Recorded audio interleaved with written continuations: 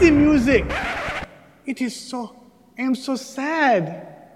I cannot find my twin brother Beats. There is no one to behold the majesty. There's no one to view the muscles. We can't pass the Scrawny's office, and I do not feel better. It's just sad to be all alone. We are better when we are unified with our beautiful muscles. Just, if you see him, tell Bits I miss him. He needs to come back so we can be unified, to be built up.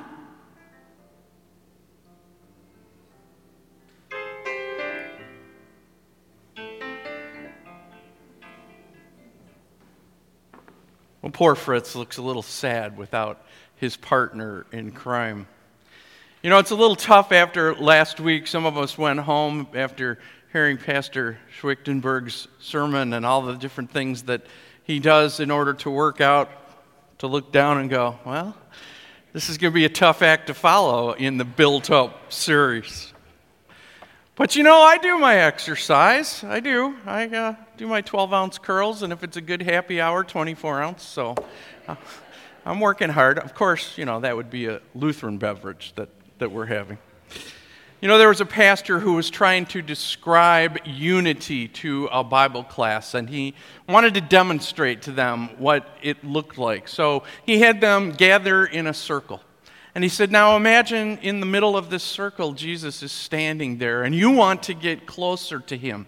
So begin, all of you at the same time, to come together and to close in that circle. And they did. They began to move up until the point where they started to touch shoulders with each other, and they stopped and kind of backed up from being in that personal space. And the pastor made the point to them. He said, you know, you cannot move closer to God without at the same time moving closer to one another. Truly, that is what the body of Christ, the church, is all about, of being bound together as one with each other and with our Lord and Savior Jesus Christ. Paul says today in the epistle lesson that you heard as he talks to this new church in Ephesus, a church that formerly had enemies on either side, of Jews and Gentiles who did not associate with each other, who wouldn't come together, but were now coming together in Jesus Christ in unity of the body to worship together. Paul hadn't had the chance to visit that church yet, but he's writing this letter to encourage them, to strengthen them, to be of one heart and mind in their mission as the body of Christ. And he says these words that we heard: make every effort to keep the unity of the Spirit through the bond of peace. Make every effort. You see, unity of the body takes effort on our part. We're not talking about conversion. We're not talking about salvation, the things that are totally the gifts of God. We're talking about the Holy Spirit that we have been given working in us, enabling us both to will and to do that which is pleasing to God. But we cannot sit on the sidelines where unity is concerned. We cannot just be couch potatoes. We cannot just be interested in how we look. It takes effort on the part of the body to be unified. You know, that's true also of athletes. Athletes cannot be just about good looks and how they look from working out. They have to be about strength and inner strength. And one of the most important strengths that an athlete can work on is what's called core strength. Core strength has to do with this part of the body. It has to do with strengthening those areas inside that no one often sees. In fact, one of the definitions of core strength is this: it is a complex series of muscles incorporated into almost every movement of the body. Core strength in a body, in our human body, is a stabilizer for us in many ways, a stabilizer and strength. It transfers the force that we need to our extremities when we do something. You know, I recently had a conversation with a fellow person here who was complaining about back pain, and the doctor had them on a regimen of strengthening their core muscles in order to help that back problem. That's how significant core strength is. You know, a lot of athletes and a lot of people nowadays, as we heard last week, are interested in that look, in those chiseled abs that looks so good, and having that six-pack. I thought about that, okay? I didn't want to be greedy and ask for 6 abs. I figured 1 was enough, so that's my claim to fame. But it is important not just to look good from working out, but to build up that inner strength that goes on. I became familiar with core strength in my vocal training days because one of the things that you're trained for in breathing technique is not just to simply breathe from your diaphragm and fill your lungs outward, but to use the core muscles in your body to expand your rib cage in both directions in order to create a better foundation for your air support. Core muscles are hidden muscles. They are not muscles that we see. They are muscles that protect also. Muscles that protect the spine, muscles that protect the internal organs. They are core to the strength of all of us, no matter how old we are, no matter where we are, in order that we might function properly. Well, if core muscles are that important to our physical body, how important is the core of the body of Christ, the unity of the body in a spiritual sense? You see, a unified core for the church is what binds us together and gives us strength as His people. We know so well that a divided church is one that Satan loves to use. His technique is always that, to divide and then to conquer, to separate that unity of the body, to instill different factions and ideas that are arguing, always against one another, so that that unity of the body, that stabilizing factor, can never be present. You know, Paul gave us in the epistle this morning kind of a charter for what that unity looks like for us. And it is not a charter of salvation that is based on strength in our separate denominations in the church universal, or it is not based on man-made regulations or agreement on every single practice. It is based in 3 things that Paul says are most important, that create the unity that we have as the body of Christ. One Lord. The church universal finds itself everywhere claiming that Jesus Christ is Lord, that He is the Savior, that He is the Redeemer. It binds us together in that we come together to receive from this Lord His forgiveness and His love. Each of us sitting there today in this body of Christ know that we have received forgiveness from our Lord and our Savior Jesus Christ, who binds us together in Him. One baptism, Paul says, infant or adult, the one thing that adopts us equally into the family of God. You know, there is only one true, as we would say, blood Son of God, the only begotten Son of the Father, Jesus Christ. The rest of us are all adopted children because of our baptism. We have been made, as the Scriptures say, heirs, joint heirs with Christ, to serve with Him, to be bound together.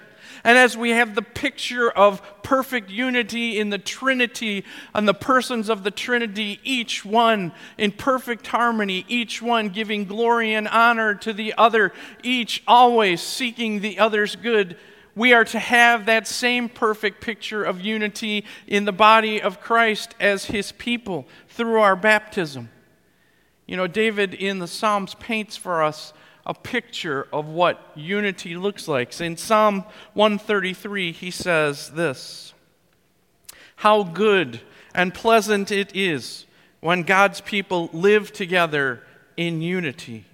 It's like precious oil poured on the head, running down the beard, running down Aaron's beard, down on the collar of his robe. It is as if dew of Hermon were falling on Mount Zion. For there the Lord bestows His blessing, even life forevermore." What an incredible picture that is that David paints of the body of Christ coming together. And how we know as we look at the scriptures, the turmoil that took over Israel for so many times, the separations that came between those who would serve the Lord and those who wanted to go back to Egypt, the trials and the heartaches that are painted for us throughout the Old Testament so that we can see what division looks like when the body is not unified and how devastating that is.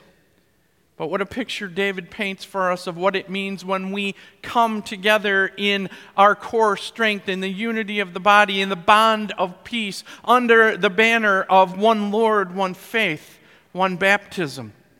Like oil poured on the head, you can see it dripping down, as he says, dripping down on the beard, dripping through Aaron's beard onto his collar. Aaron, the high priest, who once a year was anointed where oil was poured over him so that he might enter the Holy of Holies, enter the very presence of God himself.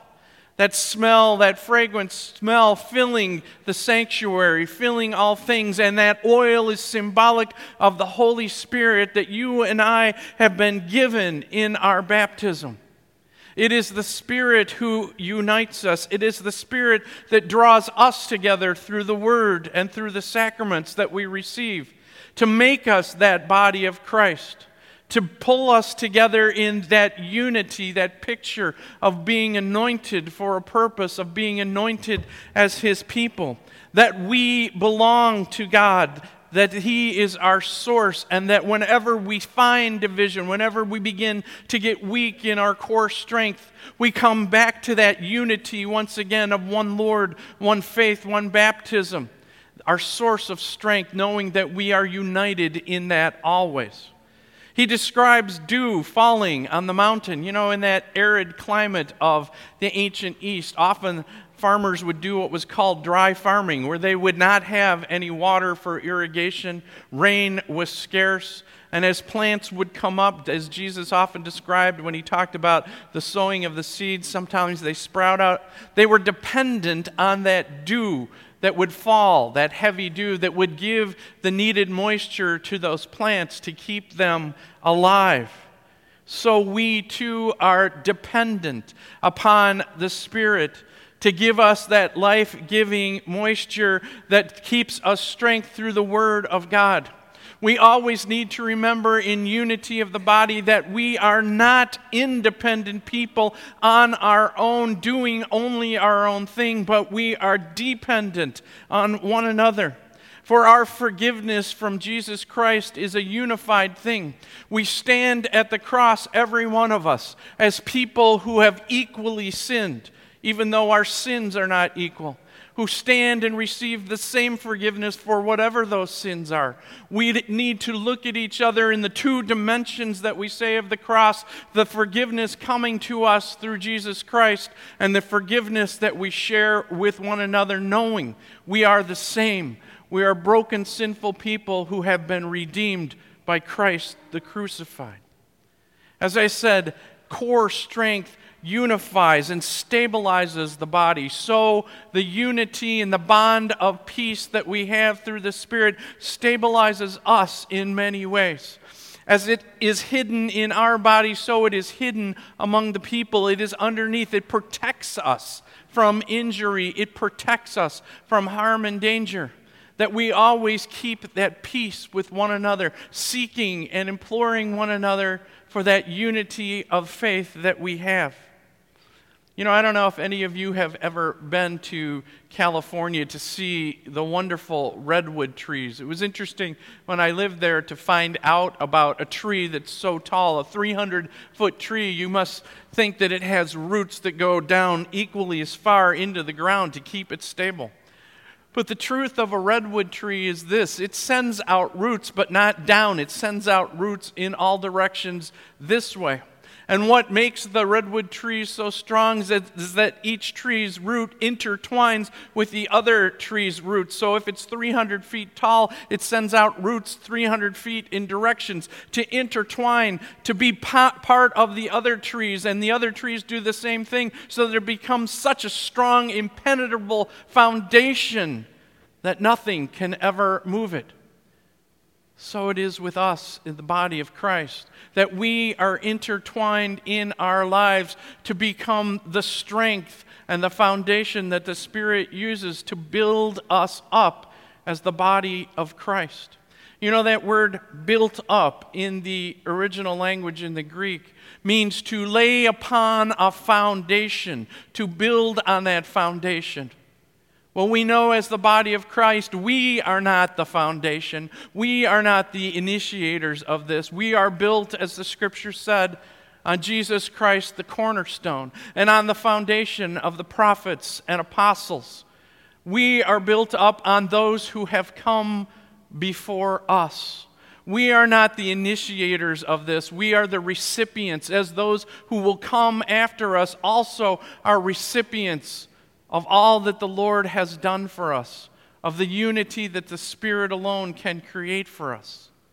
That core strength that we exercise in the body of Christ is strengthened through our participation in the Word of God, in receiving it and hearing it, as we are built up in that gift of the Spirit, as we renew ourselves daily in the waters of our baptism, once again knowing that we have been adopted into Christ through His grace and through His love.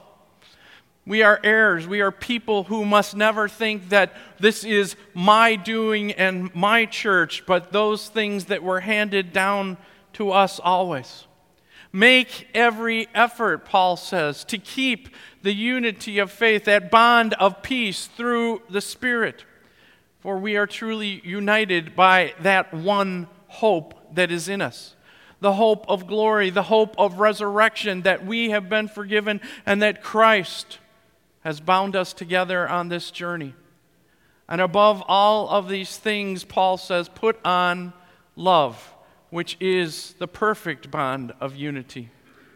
So often we know how easy it is to become loveless in our walk together in Christ. We must confess that when we have become unloved. We must confess that we are broken people. We must find ourselves once again, as I said, in the unity of forgiveness that comes to us at the cross, seeking to reconcile, seeking to keep forever that strength that comes through the bond of peace the Spirit has given us. May we be that body of Christ, stabilized in that core by the gifts that we have been given. May we be those people that, once stabilized and strong, can reach out through our extremities to serve others around us, to bring that hope and that peace that we have been given in Jesus Christ to those who are in need. That is what we have been called to, a body of Christ in this place, a unified core that has one hope, one faith, one Lord, and one baptism at its center. Will you pray with me? Jesus, we are so grateful for the gift you have given us through your word and your sacraments. We thank you for the gift of your Spirit in our lives, our anointing at our baptism with the Spirit of peace.